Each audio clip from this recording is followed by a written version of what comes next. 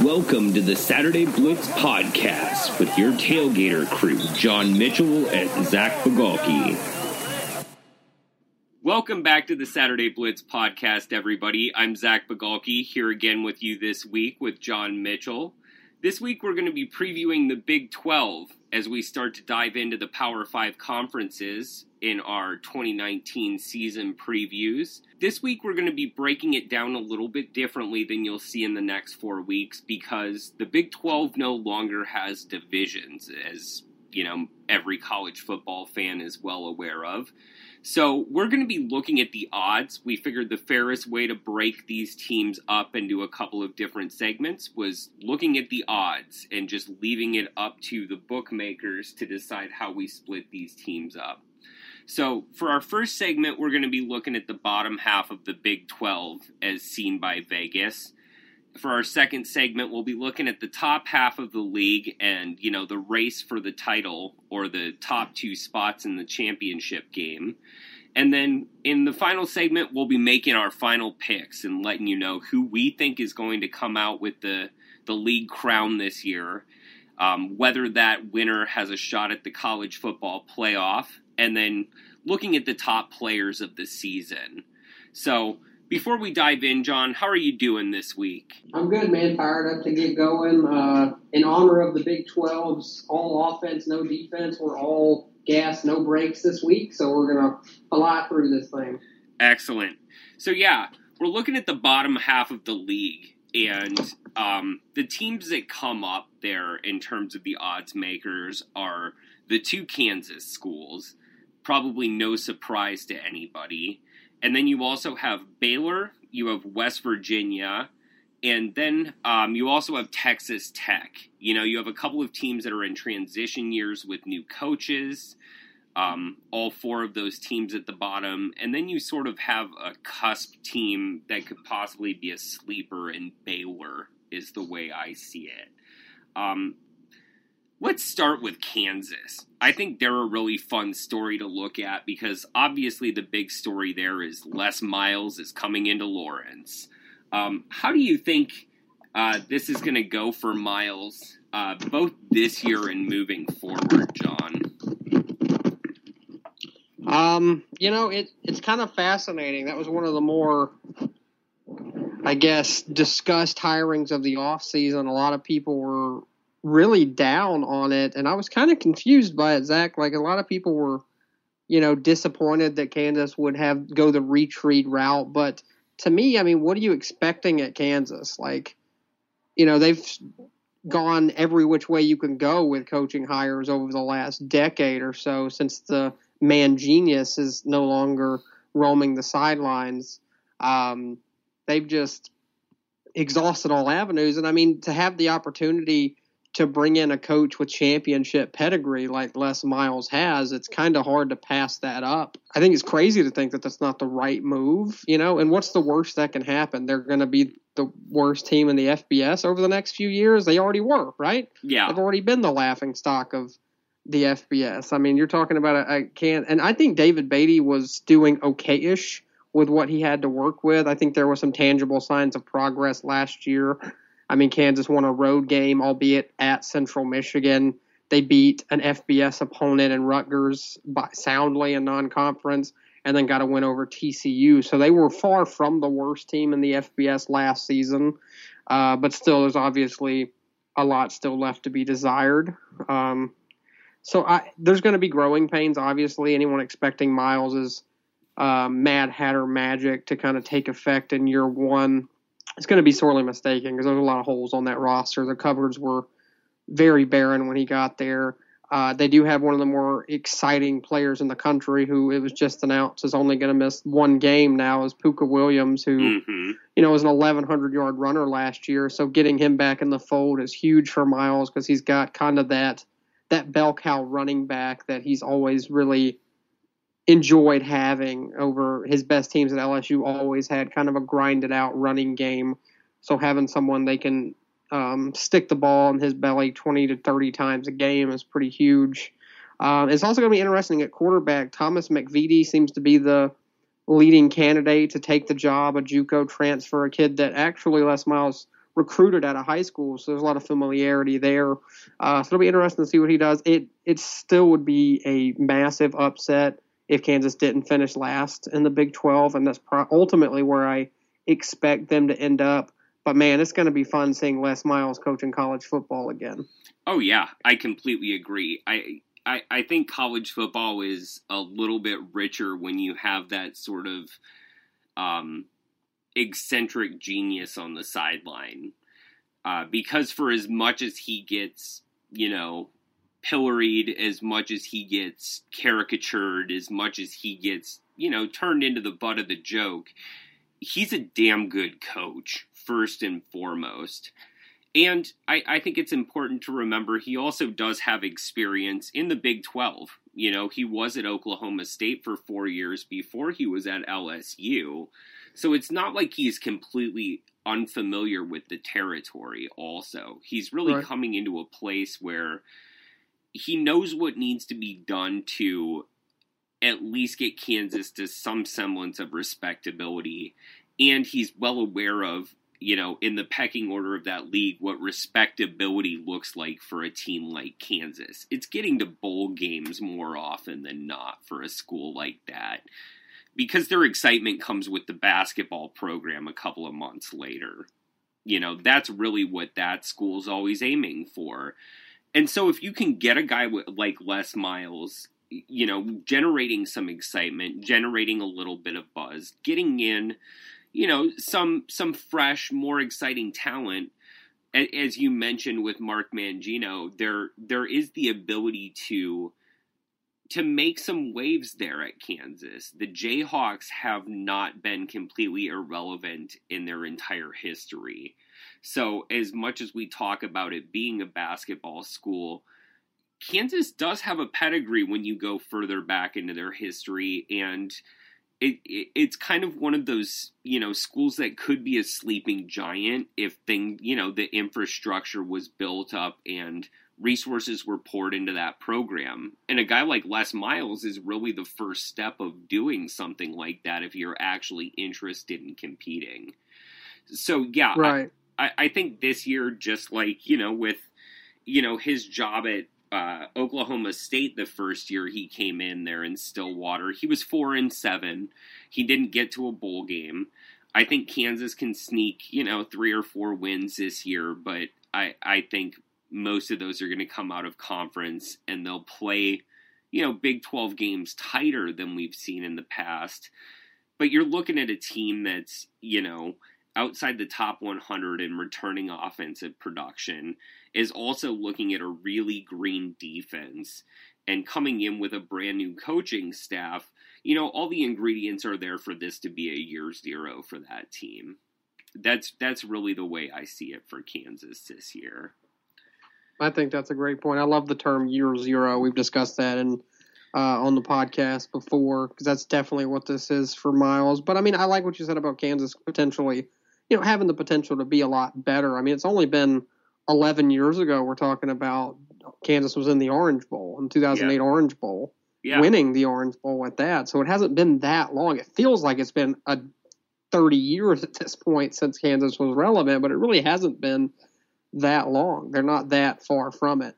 Exactly. I'm fascinated, though, Zach, because Miles kind of always cut his teeth on gambling and really pushing the bar at LSU and the wild 4th down calls and everything. And that's exciting to watch, exciting to see. I'm fascinated to see, especially with really nothing to lose in year one at Kansas, all the stuff that he comes up with and just throws out there, because, you might as well go for it. Yeah, what's going to stick against the wall this year, I think, is what's really there to watch for with the Jayhawks.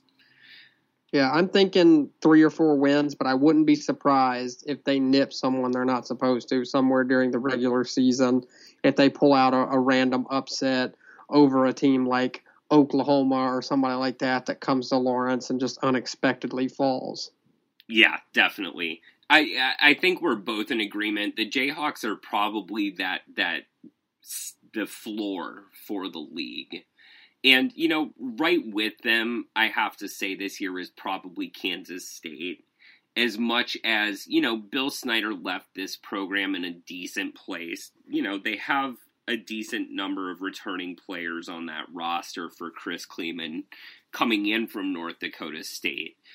But again, this is another one of those schools that is coming in with a brand new coaching staff. And whenever you see a transition like that, there's always just the kind of question marks, especially at a place like Manhattan where you've had a guy who was so entrenched there. And even when, Snyder stepped down the first time, immediately it felt like the program did a 180 and just kind of crumbled back down to irrelevance.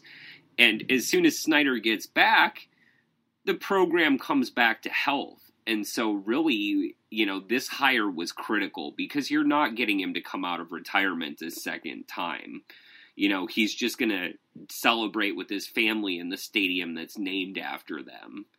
So it really does come down to how this team responds to Kleeman this year. And I think, again, it's just like Kansas, where they're a team that's always been, sound on the football field. They've always had sound fundamentals, and that, was one of Snyder's big things. And I think that's something that's going to continue on with the new staff. Just having seen the way they operated at North Dakota State for 4 out of 5 FCS championships, you don't develop that well-oiled machine without having some chops. And it must also be remembered that Kleeman inherited that from Craig Bohl. It wasn't like that was a program that he had to build up from scratch. And that's exactly what you have here with Kansas State as well. Is yes, they're a program that's going to have dips and lulls, but just like Kansas, they're one of those programs that could be a sleeping power if the right guy is there. And if Kleeman is that guy, it could be really exciting within the next 3 to 5 years. This year, though, they're probably not getting to a bowl game. I think they're the biggest wild card in the Big 12 this year, Kansas State. I don't think there's a lot known with them. Obviously Bill Snyder's a legendary coach, but they were pretty bad last year. I mean, they were 5-7, but they didn't look like your typical Kansas State team. They got blown out several times, which has kind of always been something that really rarely happened to Snyder coach teams. They were always competitive, always did what they could to shorten games and control the clock, and rarely did you see them on the wrong end of a lopsided blowout loss. But that happened several times last year. And they didn't make a bowl game last year, but I think they have the talent, and with Kleeman there and the coaching, that they could easily rocket up the Big 12 standings. I don't think they're going to be competitive in terms of potentially being one of the 2 teams to play for the Big 12 championship or anything this year. But I do actually have Kansas State ultimately in a bowl game this year. I do think they're good enough to get there. I really like the hire for Kleeman. It was kind of one of those off-the-radar kind of hires, bringing a guy who's been so immensely successful at the FCS level. And a lot of people criticize it. He was actually their second choice because initially they offered the job to Seth Luttrell, who kind of pulled out. But I think ultimately they're going to be better off in the long run bringing in him for all the success he had. I think he's a perfect fit, too, for what Kansas State ultimately wants to be. Yeah. The Snyder coach teams are always really stout defensively, always pounded the rock, and that's the same kind of DNA Kleeman's programs always had at North Dakota State. They were the blue-collar types,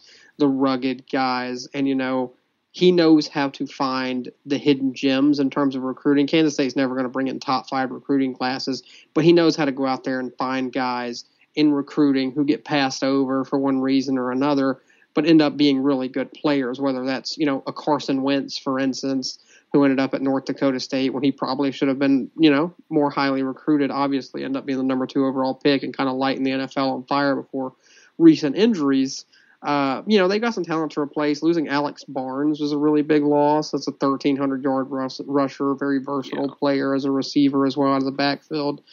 They brought in, though, James Gilbert, a grad transfer from Ball State, I think was a really big addition, a guy with a lot of experience who can kind of tote the rock. And I think Skylar Thompson's got potential to be a really good quarterback, especially in Kleeman's system. I think he's a really good fit. So I actually look for the Wildcats to surprise some this year and, rock it up a little bit and finish in the top half of the Big 12. I think the most interesting game I see on their schedule is that Mississippi State game that happens on the 14th there in week 3 of the season. Really how that game goes, I think, is going to, give us a good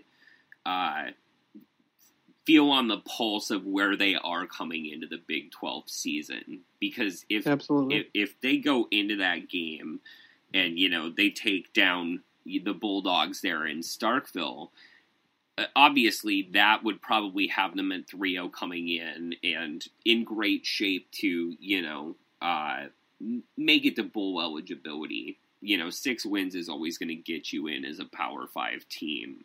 So even with, their other 2 out-of-conference games are Nicholls State and Bowling Green, both of which should be really no problem for them.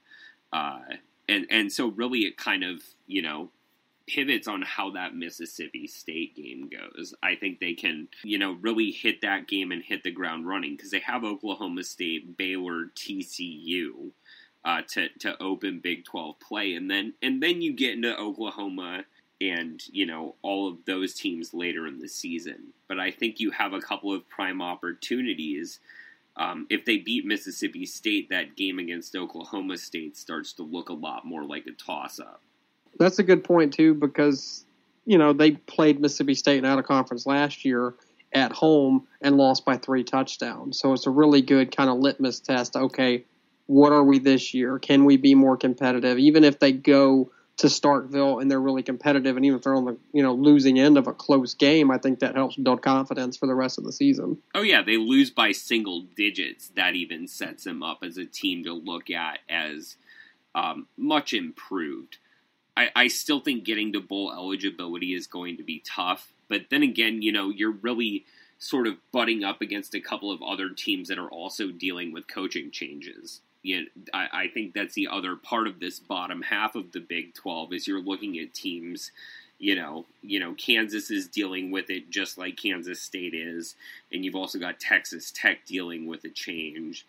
And, that's the team that gets me next because I think Matt Wells is a great coach. I really do. I loved him during his time at Utah State taking over for Gary Anderson there during Anderson's first time there in Logan. As we talked about in the Group of 5 podcast, he's now back in Logan taking over for the guy that took over for him.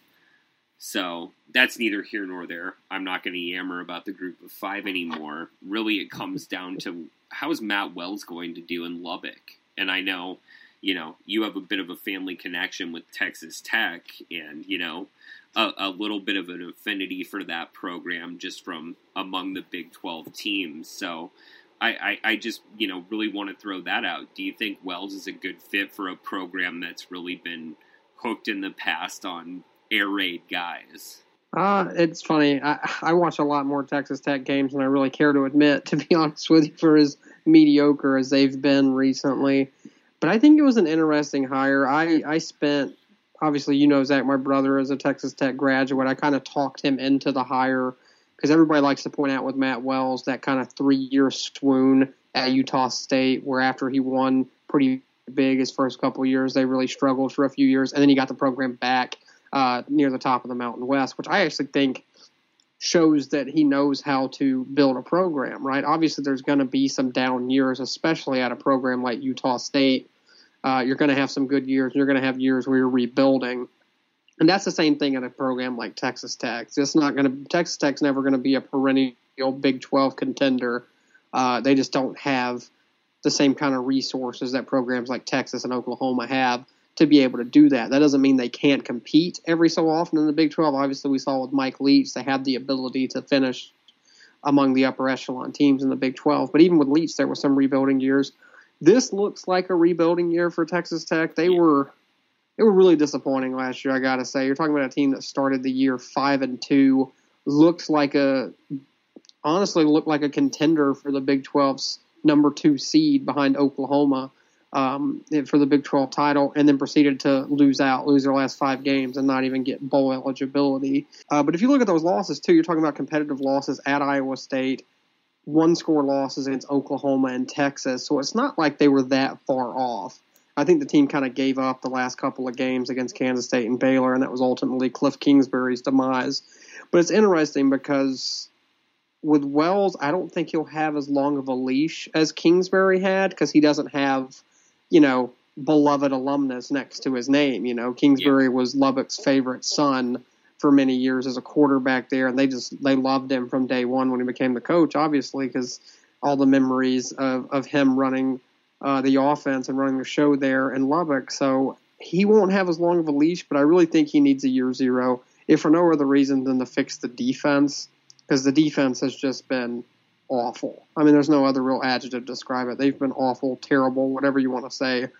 They finished 108th in total defense last year, which is actually an upgrade over what they had finished the last couple of years, as sad as that is. So there needs to be a complete fundamental change defensively for the Red Raiders next year. They've got some good pieces.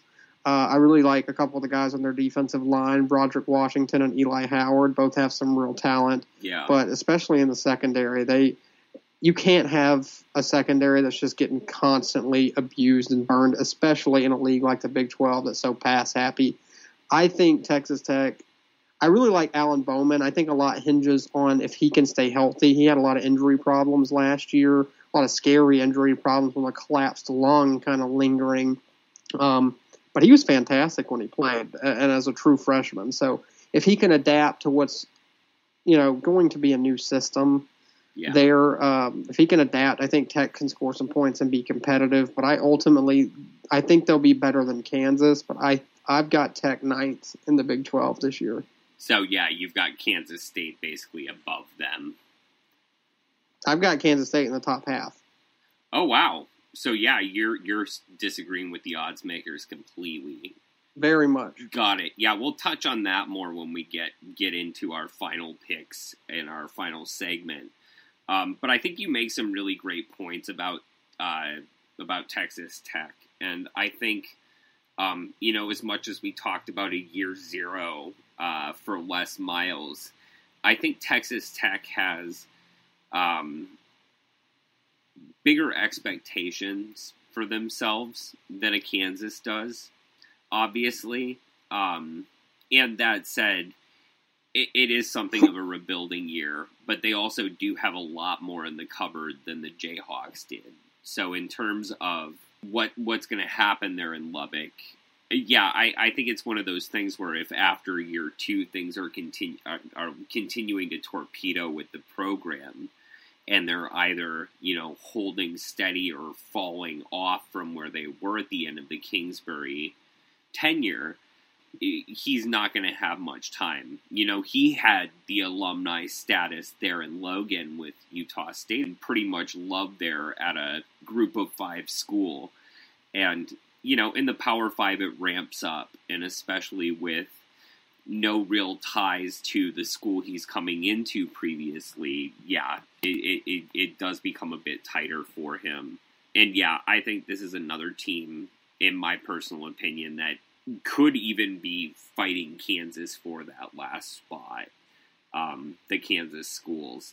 I don't don't have as much of a confidence in Kansas State as you do, obviously, but I think they're right there in sort of that bottom three mix, or honestly even bottom four, because I think it's the same situation at West Virginia.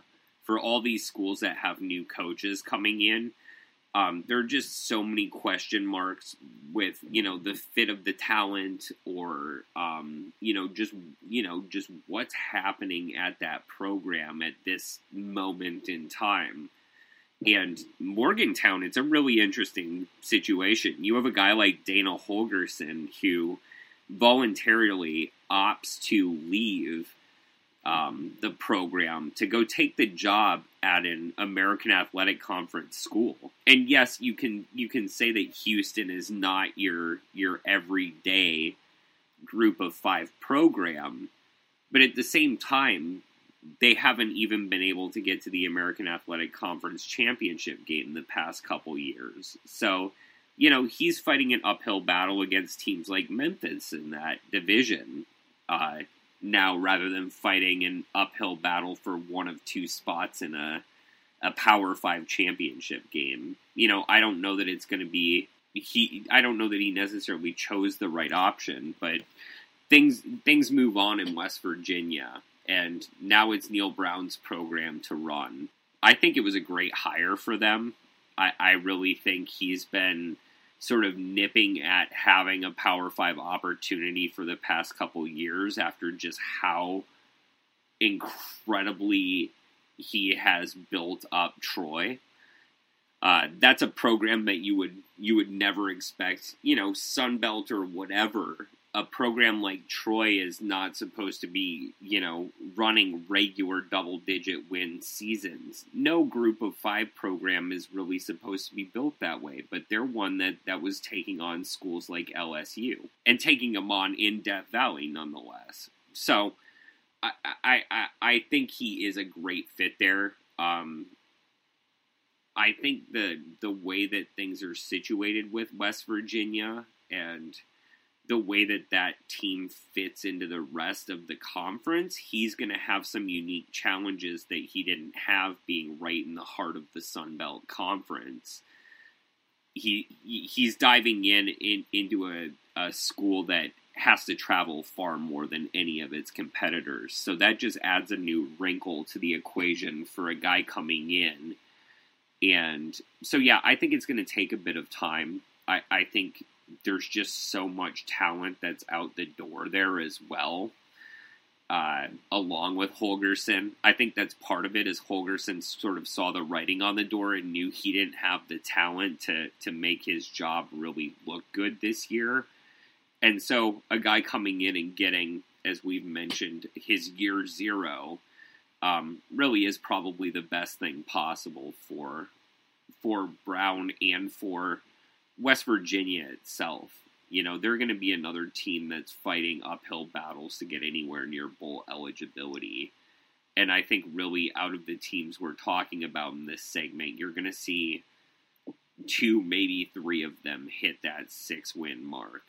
And West Virginia is another team that's fighting to get there.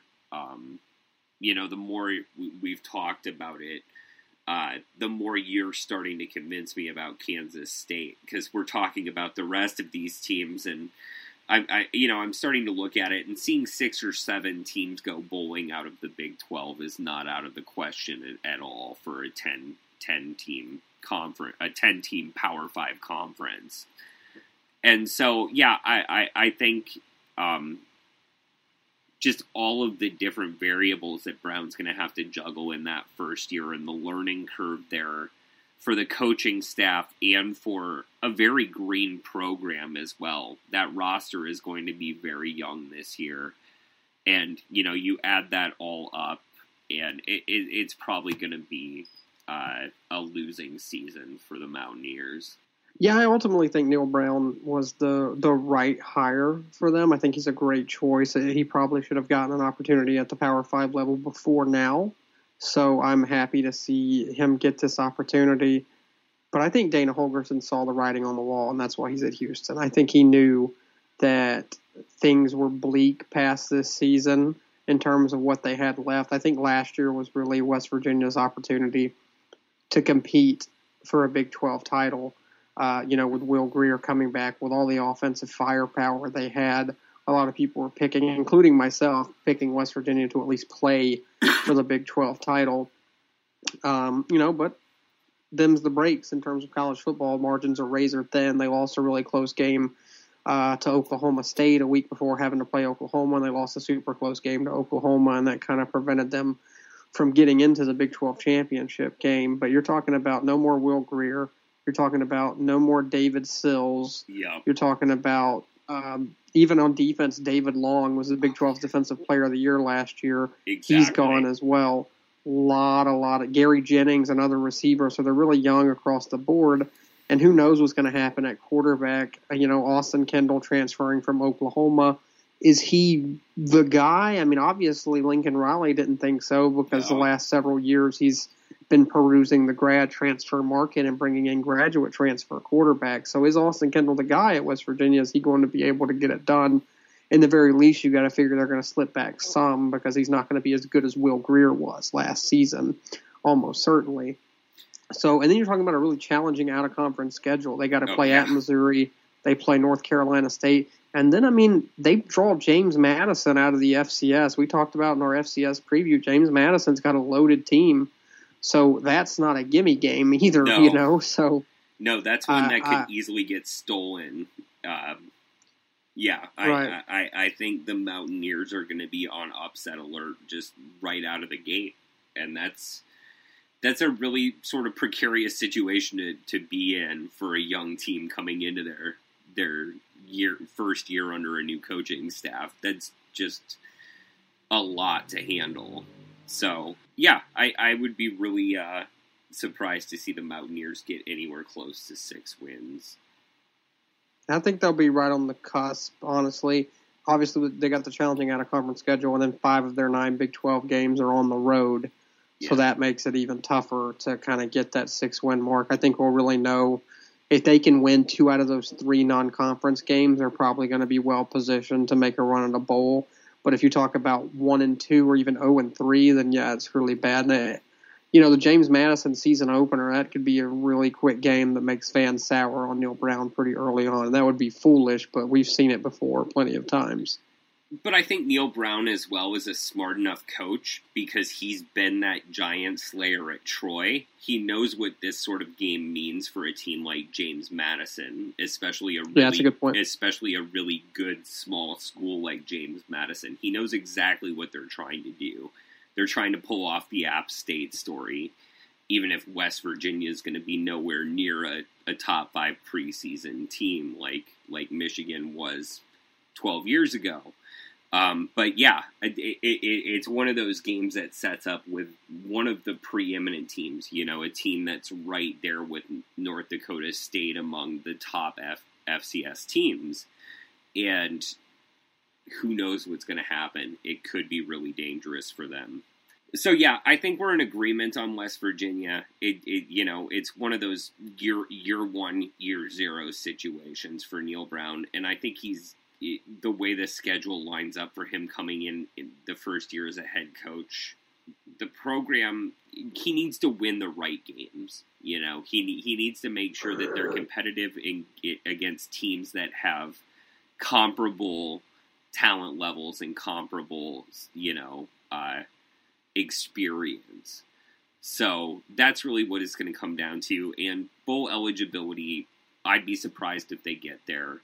But I think they're at least going to be competitive. Neil Brown will have the team on alert for every one of those games, including that opener. Bowl eligibility would be huge for them, but yeah, I think I agree with you. It's going to be really tough sledding to get there. It'd be a massive accomplishment in year 1 for him. As much as I don't think West Virginia fans will view it as an accomplishment, it really would be. Indeed. So those are the 4 teams in the Big 12 this year that all have first-year head coaches at the school. So the other 6 teams in the league, they've got coaches there in their spot. Baylor, obviously, their guy hasn't been there that long, but they have a decent team returning back with Charlie Brewer, as one of the top quarterbacks in the Big 12. And they're a team, I think, where they could possibly sneak up on a couple of teams. I don't know that they're necessarily going to compete for a spot in the title game, but I think they're going to steal at least one game that they probably have no business stealing this year. At least one of them.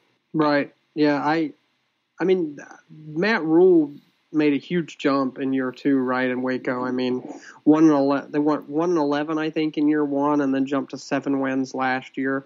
So obviously, it's easy to see that program's going in the right direction. They were really good offensively last year with Charlie Brewer at quarterback, losing the kind of Swiss Army knife like Jalen Hurd at receiver hurts, but there's also a lot of talent still at receiver. You got a guy like Denzel Mims, who had 790 yards and 8 touchdowns last year, and kind of take the bulk of the pressure off of Brewer.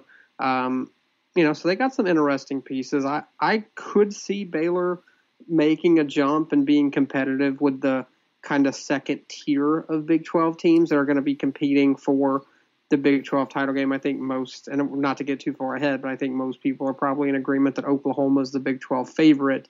So that's not too much of a spoiler. And then there's a jumble of teams, at least in my opinion, who are going to be fighting for that number 2 spot.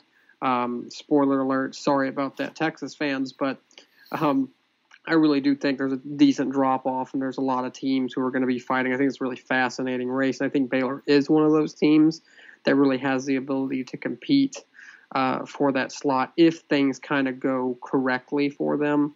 Obviously, like I said earlier, the margins are razor thin, but they get Oklahoma and Texas coming to Waco in Big 12 play, so that's a significant boost for them. Yeah. They've got a pretty easy non-conference slate: Stephen F. Austin, UTSA, and Rice. That should be a pretty easy 3-0. And I think a pretty big game earlier in the season, Zach. September 28th, they host Iowa State, who's another team that's going to be really fighting for that spot in the Big 12 championship. So I think that could be a really significant early season game that could ultimately swing the number 2 spot, in my opinion. So I like Baylor. I like what Matt Rhule's doing there. He took on a really tough job with everything that had happened there and really getting them back to respectability. Again, Baylor is another team we're not that far removed from being a legitimate contender, so the potential is certainly there for them to get there again. I don't know that this is the year, but another step in the right direction, particularly with a guy like Brewer, who is a junior still, could lead to them taking an even bigger step in 2020. Yeah. You mentioned that non-conference schedule, and it's thin to say the least. You have, basically Baylor doesn't have to leave the state of Texas until October, is how that all plays out. And, that works out really well for them, especially if they can win that game against the Cyclones. Their next game is at Kansas State October 5th, and then they're right back home against Texas Tech.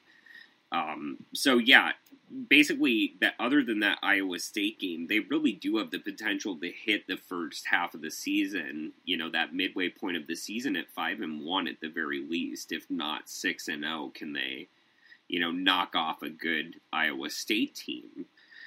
I think they're a team that's definitely right there once again among that sort of scrap of teams that's going to be, if not necessarily, they'll be in the thick of the race at least through October. We'll see what happens when they hit November, and that really comes down to, like you said, the Iowa State game, the Oklahoma State game on the road on October 19th, and then TCU on the 9th.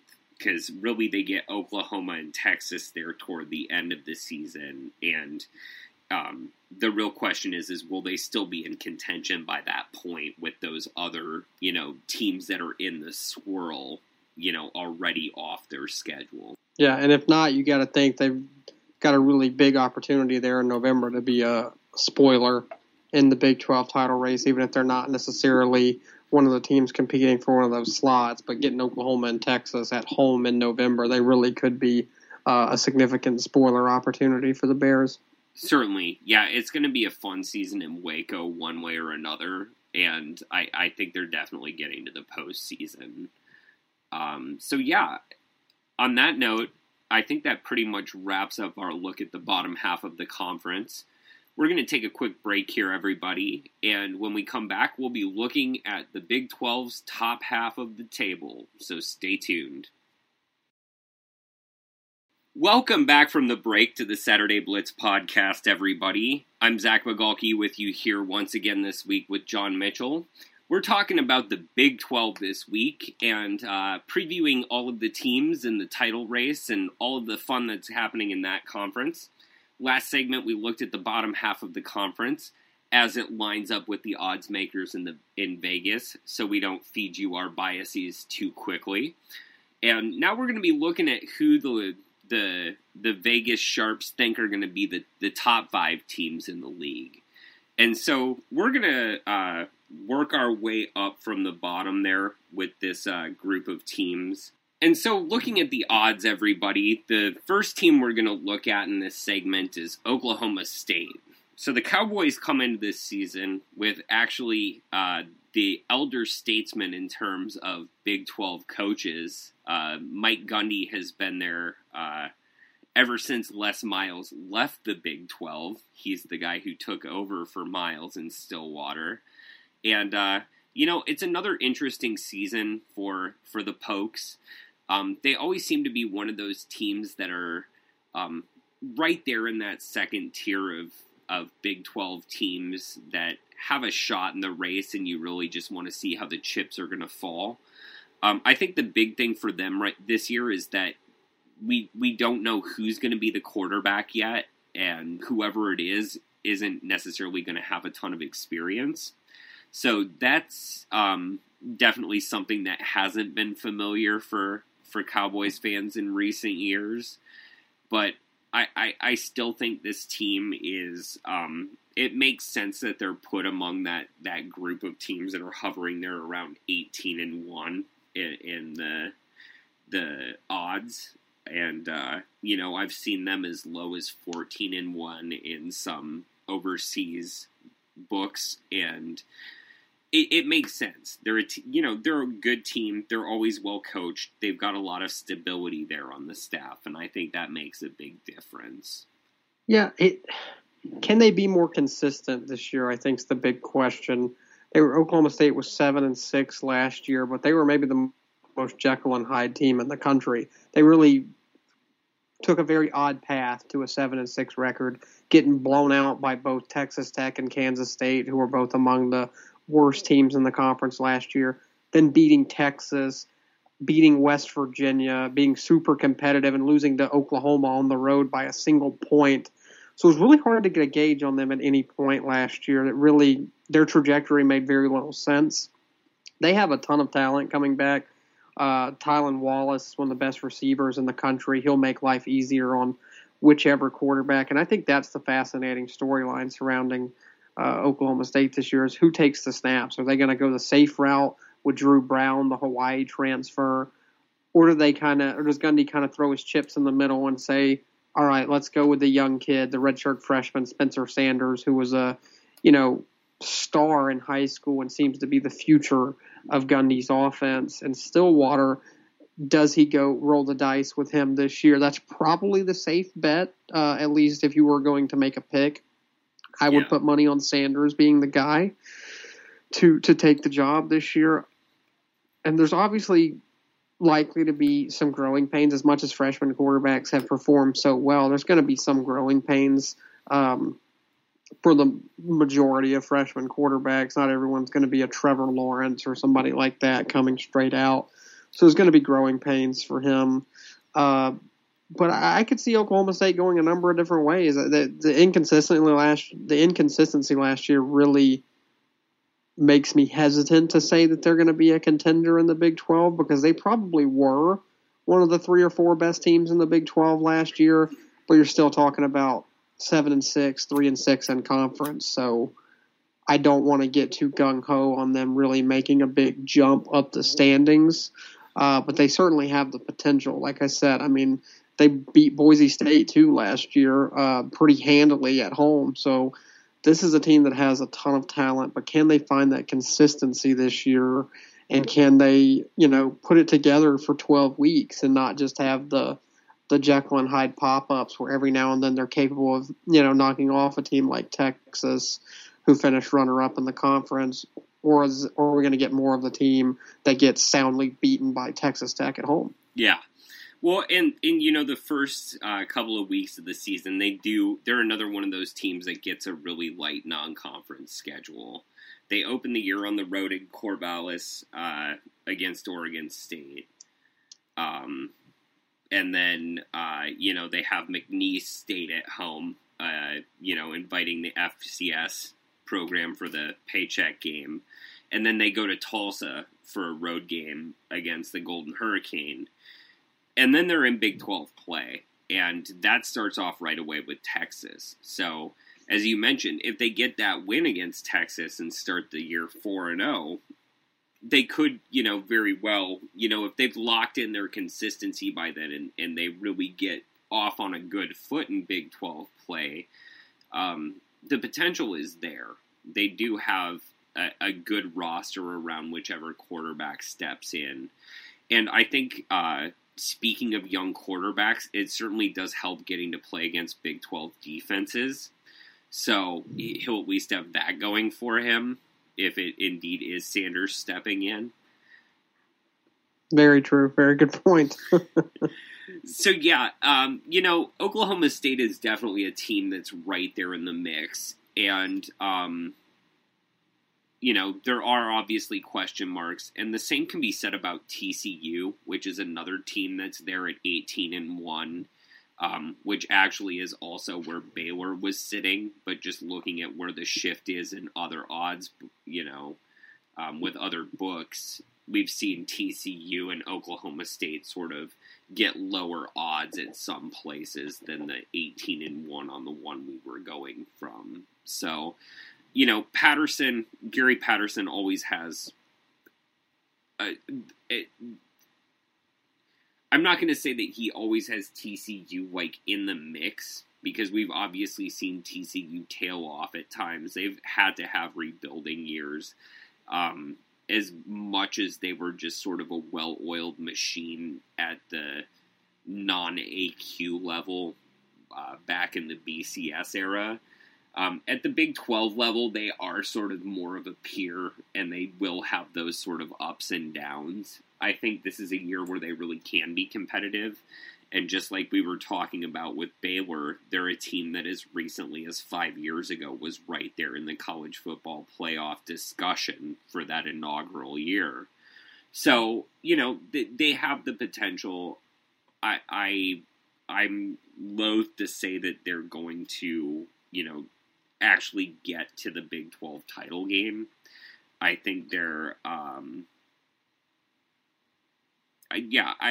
think there are just enough question marks there, and there are enough other good teams in the mix that it's a conference that's going to beat up on itself a bit. TCU's probably going to lose a game that they shouldn't. They're probably going to beat one of the teams that they absolutely should. Or they're not going to beat one of the teams that they absolutely should, and they're going to knock off a team that they absolutely shouldn't.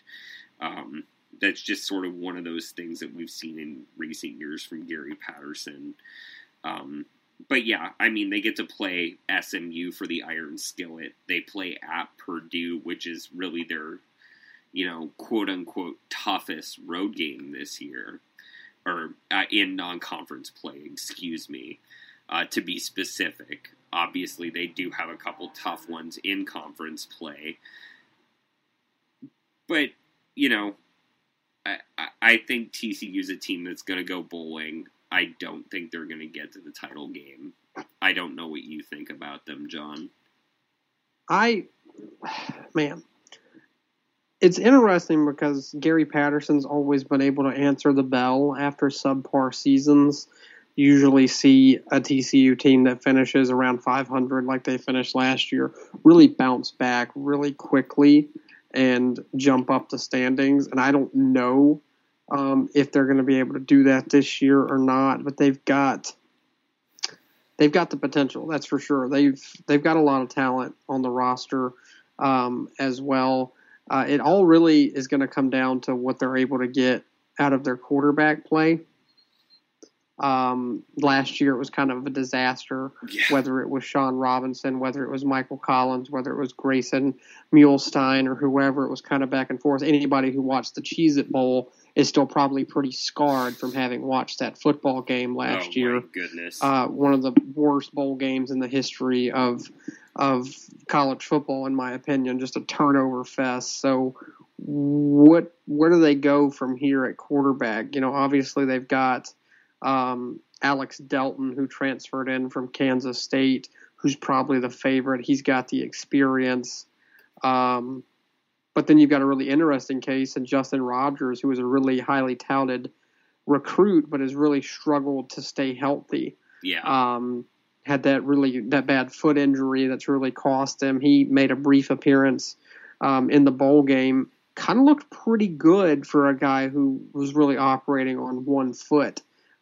Yeah. So it's hard to really fault that, but they've got talent. Jalen Rieger is one of the better receivers in the conference. And the one thing you can always count on with the Gary Patterson team is they're not going to be embarrassed defensively. They are always going to put together a team, even in a conference full of high-powered offenses, they're going to put together a team that is really good defensively.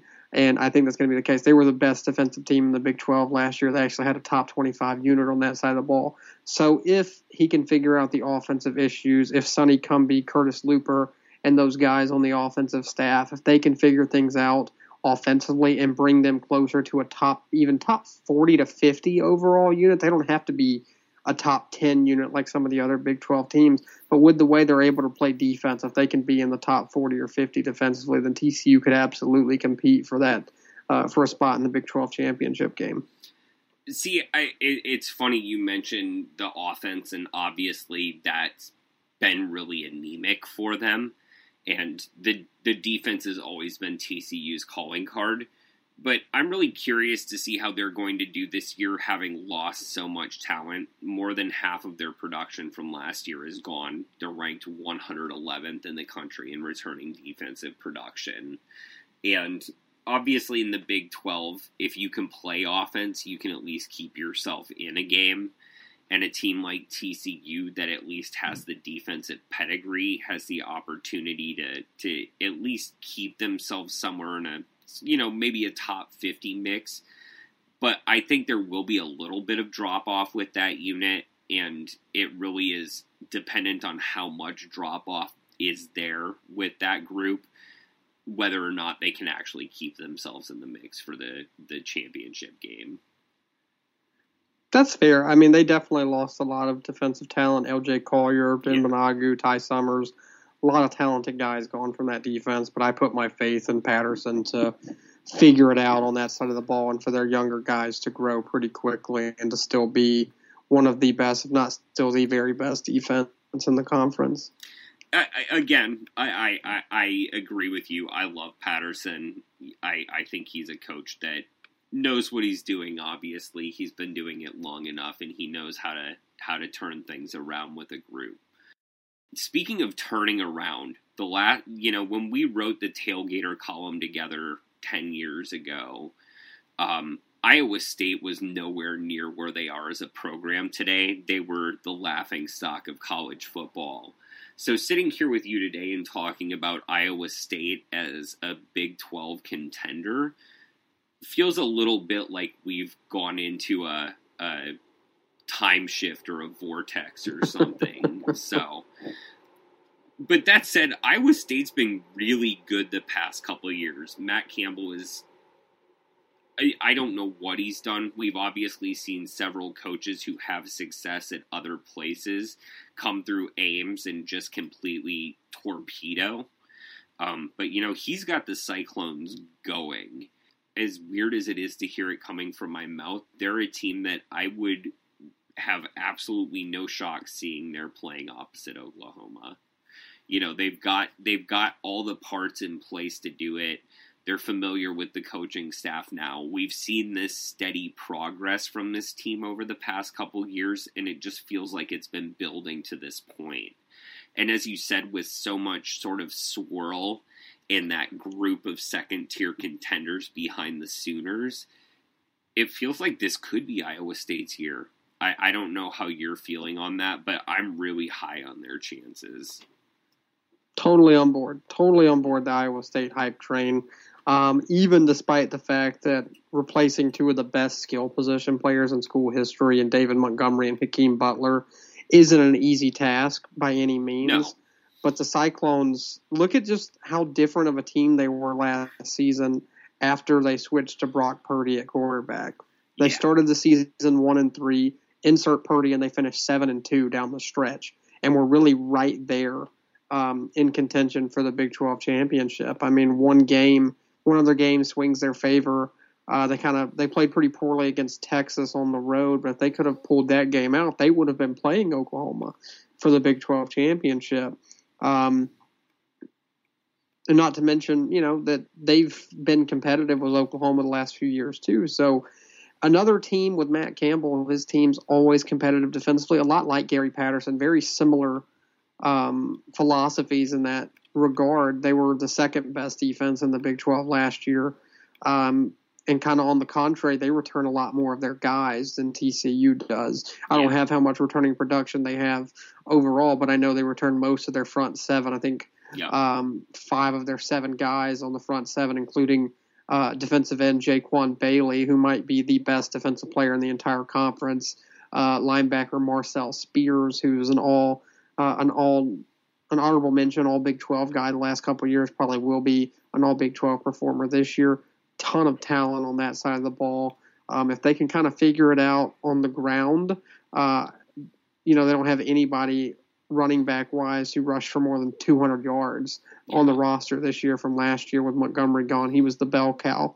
But Purdy's a dual threat guy. He's going to take some of the pressure off with his ability to make plays with his legs and to throw the football. So if he can take that next step as a sophomore and they can get some production from a guy like Kene Nwagu or Breece Hall or whoever it is at running back, and find a go-to receiver as well, because he can't lean on Hakeem Butler anymore. And then Montgomery was obviously a threat as a receiver as well. So they've certainly got some challenges in that regard, but there's a lot of talent in Ames, a lot more talent than we're used to seeing in Ames. Matt Campbell has certainly changed the narrative there. And I agree with you. I think the Cyclones have a really good shot at being one of the 2 participants in the Big 12 championship game. Well, and I think the thing to really keep in mind is, even losing a guy like Montgomery, he was a 3-star recruit coming in. It's not like he was a highly touted guy who was, on everybody's radar and was a must-have for so many teams. And it wasn't like Iowa State swooped in and stole a top prospect. He was really molded in Campbell's system. And so if he can replicate that with running backs, we've seen schools develop that reputation for being able to take guys and turn them into top shelf running backs. So I think that's what's really going to be fun to see this year is who can he get the next man up really in place and running at top, at top production. But yeah, I really like their chances, and honestly, compared to a team like Texas, I might like their chances more. We see obviously coming into the season, Texas is most likely going to get the hype. We haven't seen the official polls come out yet. In the Big 12 media poll, they were obviously ranked second, right behind the Sooners. They got 8 out of the 37 first place votes in that poll. The Sooners took all of the other 29. But people have been really high on the Longhorns this season, and Tom Herman's done a great job with that program. I love Tom Herman as a coach. I think he's been a great fit there in Austin. Obviously with Sam Ehlinger there at quarterback, they've got the tools in place to be competitive, and really even see another leap in development on their offense. But at the same time, Texas is one of those teams that I think is going to come into the season a little bit too hyped. They might be a little bit, tight coming into the season just because of the expectations that are going to be on them. And that's really the big question mark for me there. I don't know how you feel about the Longhorns and if they're, what red flags pop up for you, John. Yeah, I mean, if you look at the kind of advanced statistics and stuff like that you and I always like to dig into, Texas massively overachieved last year at 10 wins. They were, if you look at S&P Plus and even Sagarin, they were ranked a lot lower than they ultimately finished in the human polls. And, you can say what you will about advanced stats, and Texas fans can all say, well, scoreboard, they still won 10 games. But there still was some holes on that roster last year. Particularly in the secondary, they really struggled. They didn't produce a lot of explosive plays last year, either offensively. They've got some talent returning. Sam Ehlinger's one of the better quarterbacks in the Big 12, not the whole country. So having that stability at quarterback and finally figuring out that position after kind of wandering the wilderness for years after Colt McCoy is huge for Tom Herman. He's got that position solidified as long as he stays healthy. As solidified, but they've got a lot to replace too. They've got 2 returning starters on defense. They are very young, very talented because he's done really well in the recruiting trail. Very, very talented, but very green. Yep. And in a league like the Big 12 that has so many really good offenses that can put up points in so many bunches like they do, it's going to be difficult, and there's going to be growing pains. They're going to give up. They're going to bust some coverages. They're going to give up some points, and it might happen in some inopportune moments. And it'll be the onus will be on Ehlinger to kind of dig them out of the hole, and he'll have to do so, without a guy like little Jordan Humphrey at receiver, who was their top guy last year. It's going to be tough to replace. They got some talent at running back. Keontae Ingram's really good. Even at receiver, Colin Johnson coming back was a big returning guy for them. But I'm with you. I think they're going to be a little overhyped. And you could see it coming right after they beat Georgia in the Sugar Bowl last year. All the chants of Texas is back. The hype train was already pulling out of the station for 2019, and it's long gone now. We can't catch it, no matter what we say on this podcast. That the train has long lost our sights. We're never going to run it down. Texas is going to be a top 15, if not top 10 preseason team, probably closer to top 10 preseason team. I think that's foolish, and I think I wouldn't be surprised, Zach, if week 2 when LSU comes to Austin, if Texas gets exposed early in the season. Yeah, that's, we've talked a little bit with other teams about what their litmus test game is, and that's definitely the visit from the Bayou Bengals this year. If LSU demolishes Texas in that game, in Austin, nonetheless, it's just going to deflate the entire thing. Of course, if Texas, flip that narrative around, if Texas, takes care of business against LSU and makes the Tigers look silly, we're going to hear a lot more about the Longhorns. And, they're going to vault up. The hype train will leave the stratosphere at that point. They're going to vault up to a top 5 team if they knock off LSU in week 2. That's just how it's going to end up. After having been the guy to masochistically project the top 25 rankings every week for the website for the past couple years, and you definitely got a taste of that last year when you got to cover it for a week for me. It's really interesting trying to put yourself into the heads of the pollsters themselves. And there are just so many across the country that see a team like Texas have any modicum of success and just immediately want to vault them up. And we obviously see that with, different programs get that treatment, obviously. There are just certain powerhouses where that name is evocative. It's, even for people who are supposed to be the most sober assessors of the game. I can't say that I'm completely innocent of that myself. And, as much as you try to put it into the pollsters' context, I've definitely imagined that they were going to vault teams up higher than they do. So I'm hoping that I'm wrong about it again this year and that they don't overrate this team, because it's a good team and they're going to be a fun team to watch this year. Obviously, like you said, the defense, a lot of question marks in terms of, starters, but there are players with playing experience there who are going to be cycling into bigger roles for them. It's not like you've got just a bunch of freshmen all suddenly taking the field. And so it really comes down to how Herman's been developing, everything around both sides of the ball over the past couple of years, because in terms of returning production, returning starters, they are one of the bottom 10 teams in the country. And so that really gives me a lot of pause when you're looking at the hype that's going to happen.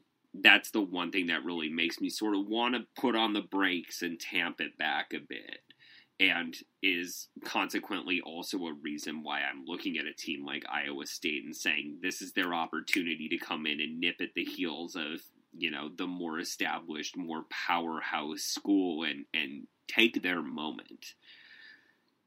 Yeah. If you look at Texas as too deep, they look like a team that's a year away. And I think they really overachieved and broke through this year. And I do think Herman's got them on the right track. And I don't think we're far from Texas really being Texas again and being perennial contenders, not just in the Big 12, but on the national stage. But I still think they're a year away from it. I think they might take a small step backward before they take a big jump forward. I could definitely see that. They're certainly not the team I would put in the title game, just to sort of foreshadow what's going to be coming up in the next segment. But with that said, one team that's definitely going to be there, and I think if they weren't, it would be one of the surprises of the entire 2019 college football season, is Oklahoma. They're a team that's almost certainly going to be ranked in the top 5 coming into the season. They're a team that the media almost exclusively picked to be the top team in the Big 12 this year. The odds makers have them as a minus 125 bet. So, all signs point to perennial college football playoff contender having another shot at getting there.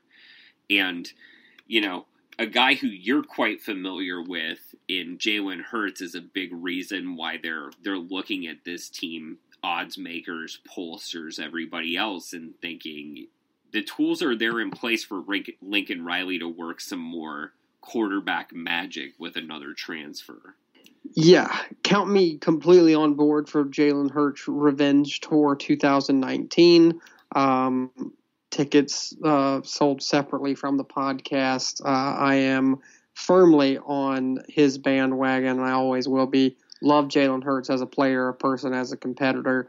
I think he's a perfect fit for Lincoln Riley's offense. He might not have the same passing acumen as Baker Mayfield and Kyler Murray, but let's be fair, those are back-to-back Heisman winners, back-to-back number 1 overall picks in the draft. It's not a negative on Hurts to say he might be a slight step down as a passer than 2 of the most efficient passers in the history of college football, right? That's not a real negative knock. But what really excites me about what Lincoln Riley can do with that offense is just imagining what Oklahoma's running game could look like next year with Jalen Hurts, with his ability as a dual threat, but also with a guy in Kennedy Brooks who had over 1,000 yards as a rusher last year, and Trey Sermon, who was just shy of it. Yep. Oklahoma was a devastating rushing offense last year. They finished 11th in the country. They had the number 1 total offense in the country. You got to figure, though their offense might look a little different because maybe Hurts doesn't have the same Kyler Murray-like ability to throw the football, he can throw it well. Yeah. They're going to run all over teams in the Big 12. They're going to have a devastating rushing attack with that 3-headed monster in the backfield. And then he's got a couple guys to throw to. CeeDee Lamb's probably the best receiver in the conference, one of the best in the entire country, a guy who's got real opportunity to compete for a Biletnikoff, in my opinion. And then Grant Calcaterra at tight ends, one of the better tight ends in the country, who kind of provides that safety valve for Hurts as well. What really interests me, though, with the Sooners, obviously the Jalen Hurts has been the full focal point of all the narratives and stuff this offseason. What really fascinates me is how they do defensively, if they can take that step forward. Because what's holding Oklahoma back from being a Big 12 champion and then getting to an actual national championship is defense. Yeah. Their defense has to be better if they want to go from just simply being happy with being in the playoff to really competing with the likes of Clemson and with the likes of Alabama and competing for the actual and winning a national championship. They were 114th overall in total defense last year. You're not winning a national championship with a defense that's that bad. One of the more fascinating hires of this offseason was them poaching Alex Grinch from Ohio State. Yeah. He's an up-and-coming young defensive mind. A lot of really reputable coaches have been high on him. Obviously, Urban Meyer was bringing him there. And they've got 9 returning starters defensively. They got a guy in Kenneth Murray at linebacker who's one of the best overall defensive players in the country.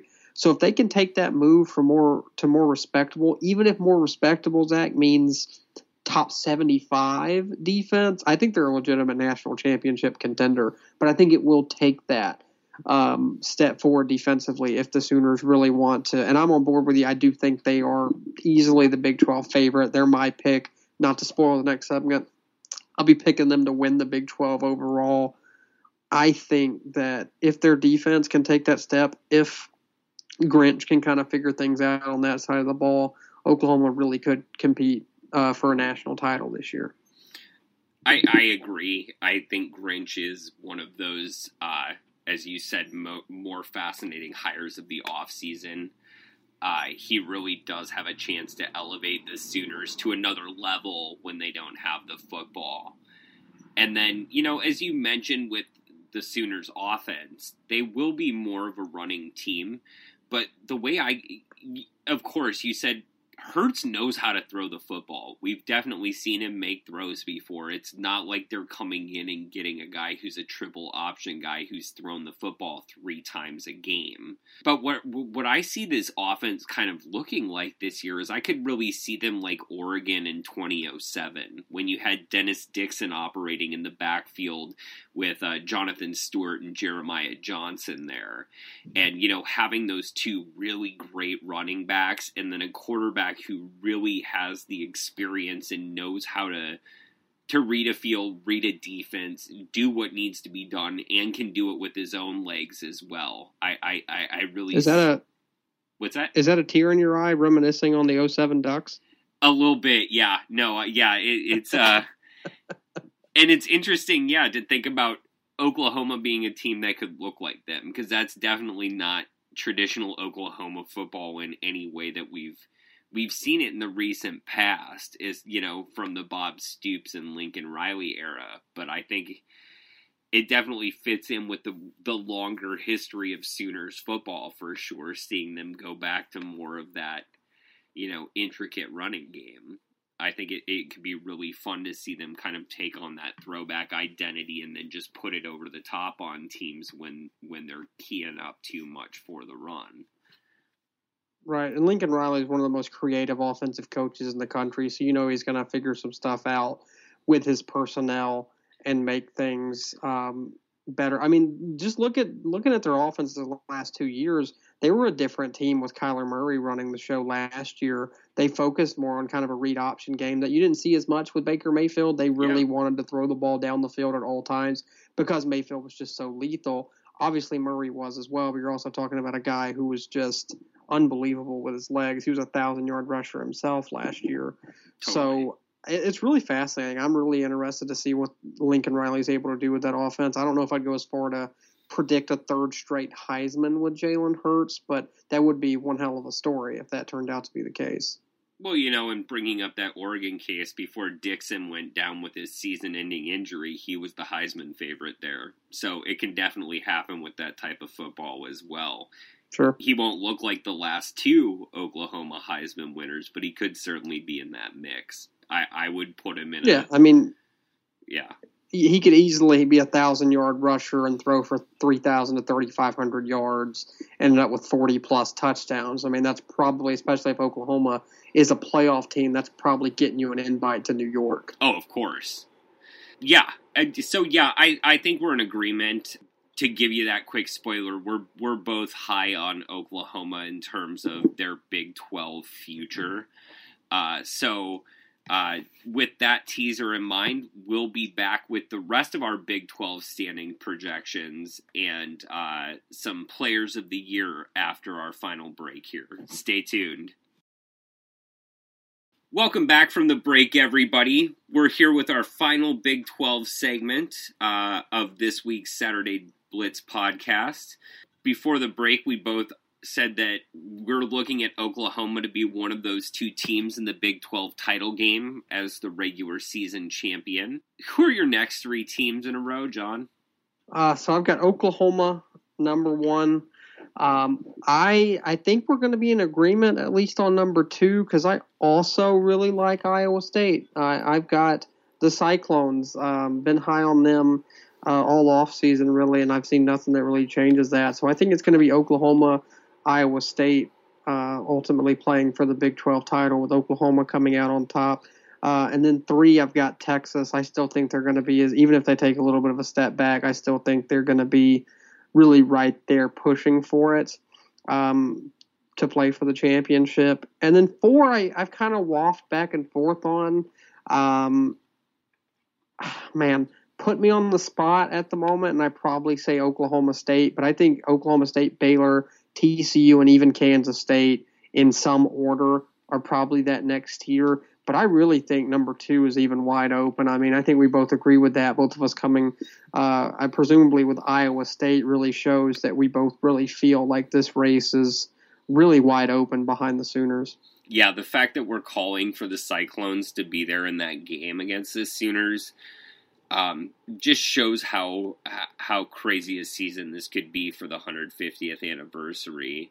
And what is this, the 24th season of Big 12 play in that mix? So conference that's looked at being there for 1/6 of the entire history of football at this point kind of feels weird to think about, especially since it is such a new conference in terms of the Power 5. But yeah, so Oklahoma, obviously number 1. I'm right there with you. Iowa State, just the pieces are there in place, and Matt Campbell and his crew have done such a great job that I think this is their year to finally get over that hurdle and have their one shot, especially with Purdy there at the helm at quarterback. Number 3, obviously Texas feels like the safest pick to sort of slot in there. But we talked about it last segment, and I'm kind of looking at I'm looking at Baylor. I'm looking at Charlie Brewer. I'm thinking, they've obviously got the non-conference schedule to get themselves warmed right up into it. And I think that the Baylor-Texas game is going to really decide which one takes number 3 and which one takes number 4. So I'm going to say Baylor and then Texas for 3 and 4. And then rounding out the top 5, I think Oklahoma State, then TCU, then probably Kansas State. And I think those 7 are going to be your teams that get to bowl games this year. Yeah, I think that's a good point.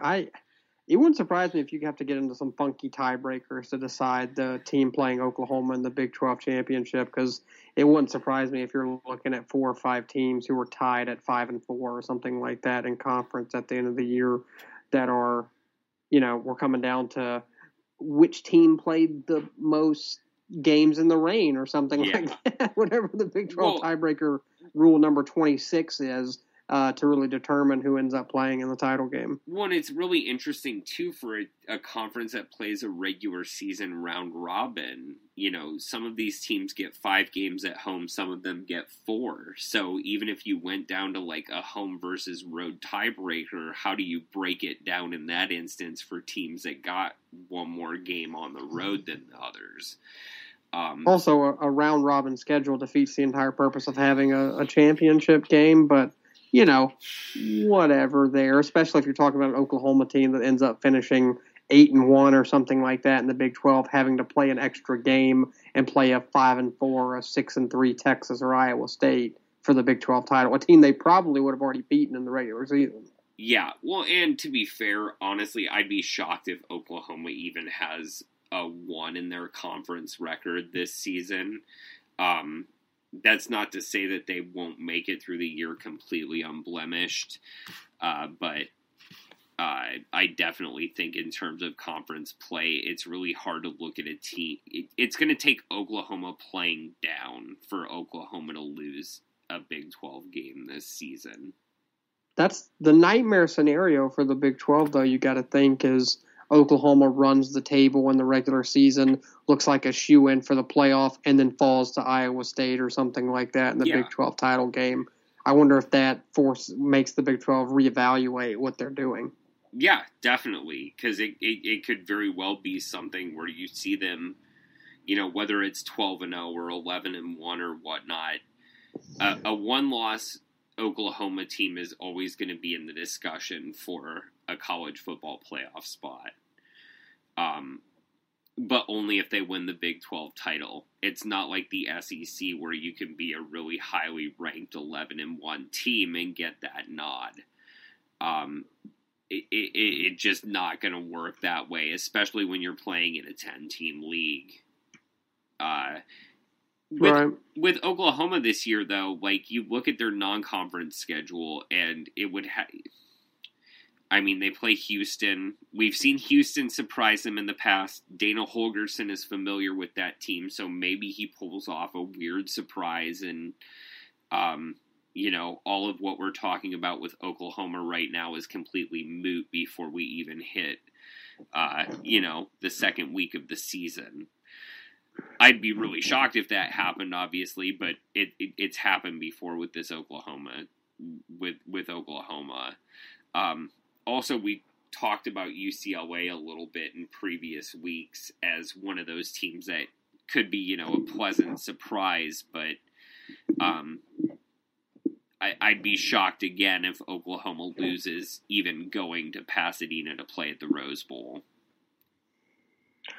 Yeah, and the thing, Oklahoma needs both of those teams to perform well after their games with them, right? They need UCLA to be a 7-8 win team at least, so that non-conference schedule looks a little bit better at the end of the year, especially if they have a loss and they're competing against a bunch of other one-loss teams for inclusion in the playoff.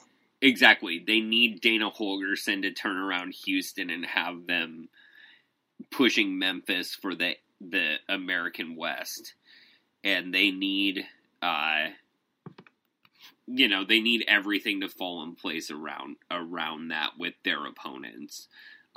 Obviously, UCLA winning the Pac-12 South is probably a stretch this season. We'll obviously talk about that more in the, one of the coming weeks.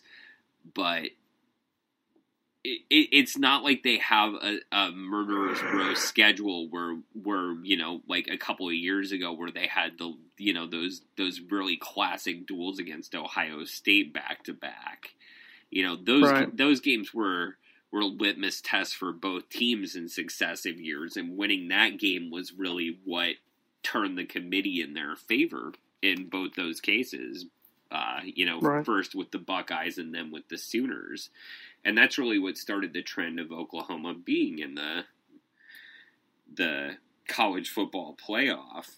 So I think it's really going to be interesting in the upcoming season to see just can Oklahoma maintain their high standard all throughout this season, because I think that's really going to determine whether the Big 12 does land one of those spots in the college football playoff.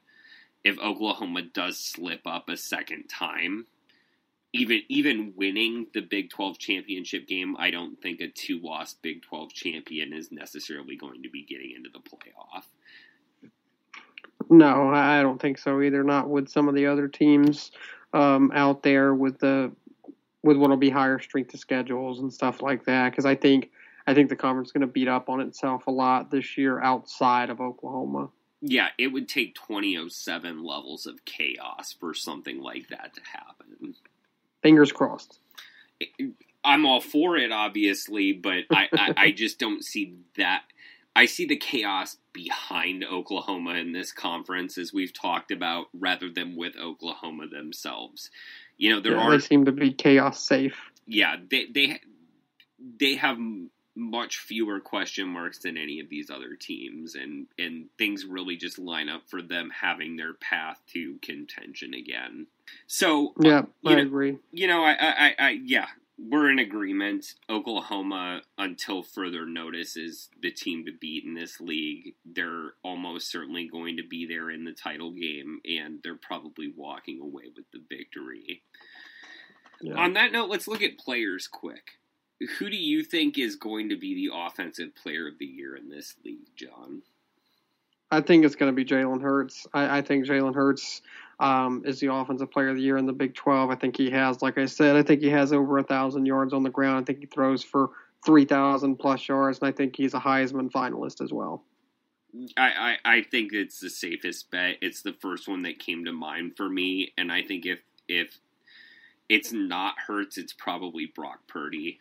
I think he's the other one that really pops immediately to mind as the guy who has the potential to do it. Obviously, at Texas, if Sam Ehlinger leads them to the Big 12 championship game, he's right there as well. But I think it's Hurts' award to lose, even never having taken a snap in Big 12 play before. Just with the pedigree he comes in with from his years in Tuscaloosa. He's too experienced not to be able to hit the ground running with them. Yeah. So yeah, I would say it's probably Hurts. Obviously, if he gets into the Heisman discussion, it's obviously Hurts. I'm going to put Purdy there as my 1B because I think you also have the discussion that if Iowa State actually finally gets to a Big 12 championship game, you can look at a player elevating a team to that point. We've seen Oklahoma do it with transfer and then another transfer. And if they do it with a third transfer quarterback, it's going to be impressive, but he's going to have to put up just massive numbers to sort of match up against the guys that came before him versus, Brock Purdy doing it at a school that has a long history of not being good at this sport.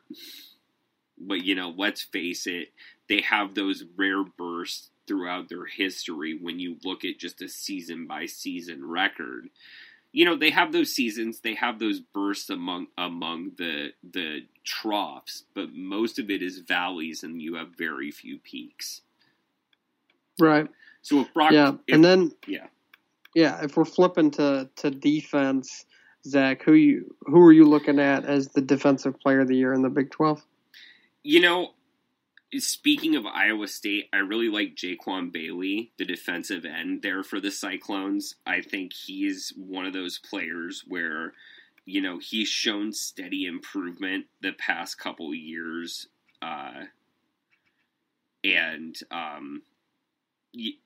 He had 8 sacks last season, 14 and a half tackles for loss, and he's, been a 2-year starter there. He played 10 games as a freshman, and he's just continued to get better and better. And I think with this last year of eligibility, he's really going to set himself up for a great draft position. Yeah, I was kind of going back and forth between two Iowa State players, to be honest. Jaquan Bailey's a great pick. I think he's one of the guys I could definitely see doing it. But I also like Marcel Spears Jr. At Iowa State as well at linebacker. I think that you're talking about a guy who could end up finishing with triple-digit tackles and maybe being kind of the heart and soul of what's probably going to be the best defense in the Big 12 next year. So I think Spears is my pick for Defensive Player of the Year. I also really am fascinated to see what Kenneth Murray, his growth at Oklahoma under Alex Grinch's guidance on defense, if the Sooners are able to take that next step forward defensively and really get into more respectability across the country, it'll be with Murray kind of leading the charge. But I'll take Marcel Spears. Cool. I think that's a great pick. And one other player I really am just fascinated to see how he develops going into his junior year is James Lynch at Baylor, the defensive tackle there for Baylor. He really sort of took an evolutionary step last year as a sophomore, and I think, having picked Baylor to go third in the conference, I think that he's going to be a really big catalyst for the defense, putting them in position to do so. Yeah, it's a good mention. I also wanted to mention as a dark horse potential candidate, Caden Stearns, sophomore safety out of Texas, kind of broke onto the scene as a true freshman last year and was really impressive. So I wouldn't be surprised if he had a really big year 2 in Austin and made some plays that really put him on the radar as well. I like that mention also. I think that really sets up well for looking at the Big 12. Oklahoma the team to beat. You know, we've got a couple of quarterbacks who are probably the favorites in that offensive player of the year race. And, you know, with how we're both high on the Cyclones, I think the defensive player is going to come down to a couple of those guys that we're looking at. And I think, so let me ask you one final question before we sign off. Obviously, if Oklahoma wins this league and they end up with you know, 0 losses or 1 loss, they're probably in the playoff. If they don't win it, do you think any other team in this league this year has any shot at getting into the playoff field? I really don't. Just looking, I think it's Oklahoma or bust for the Big 12 this year in terms of their playoff hopes. I think if someone else wins the conference, it'll be in like an upset in the Big 12 championship game where you have a 3-loss team like a Texas or an Iowa State or something like that, upsetting the Sooners and getting the, you know, auto bid to the New Year's Six. But I don't think there doesn't appear to be anybody on the horizon. I can't imagine. I like Iowa State a lot, and I think you like Iowa State a lot, but I don't think either of us likes the Cyclones enough to think they're legit playoff contenders. Yeah, I think that's fair. I think it would really take them. So as much as Oklahoma is pretty much definitely in if they're a 12-1 Big 12 champion, I think Iowa State, you have a few more question marks there, especially because, well, pollsters are going to be reticent to put them up there. I think even the selection committee, as we've seen, for as much as we talk about objectivity, when you put 12 people into a room, you come to a subjective decision. That's just the way it works. Like, let's not mince words here, because subjectivity is not necessarily a bad thing. It's what we've been yammering about for the past hour plus here, is a bunch of subjective business. That's what college football is all about, are the subjectivities. And so that is what it is. I think the only other team that would obviously have a shot is Texas if they were to run the table, because they're going to start so high in the polls. And they're going to be there as one of those like teams that are right at the forefront of the consciousness of the selection committee if they do get to that point when that first, you know, playoff poll is released. Yeah, and they've got the benefit of a non-conference game against LSU. If they're able to pull that off, that'll forever be etched in the minds of the committee all season long as one of the best out-of-conference wins in the country. So if they're able to pull that off, even if they drop a game in the Big 12, they ultimately win the Big 12 as a one-loss team. I think Texas definitely would have a shot. I just don't see it in terms of them even being a one-loss team. I think they're going to lose 3 games or 3 or 4 games even this year. Oh, yeah. So I think it's Oklahoma or bust still for the Big 12 if it's not the Sooners, and I think they'll be the whole conference will be left out in the cold. Oh yeah. I mean, like I said earlier in this segment, I think Baylor's going to finish above Texas. So I really just wanted to throw that out there as this is really the only other roadmap for a team to get into it this year. And I think, you know, we talked about it with the group of 5 a bit. I think the Big 12 is another one where behind Oklahoma, everybody's going to cannibalize each other to the point where the Big 12, like you said, is Sooner or bust. In the Big 12, regardless, is going to be exciting because you have so many teams right behind them that will be fighting for the opportunity to lose to Lincoln Riley's squad. Yeah, there's a lot of parity behind Oklahoma. It'll be a really fascinating race for number 2 this year. Undoubtedly. Well, that closes out our Big 12 preview for the 2019 season, everybody. We'll be coming back at you next week with a preview of the Pac-12. So be sure to tune in next Wednesday morning when we release the next issue of the Saturday Blitz podcast. Thanks for tuning in and have a great week.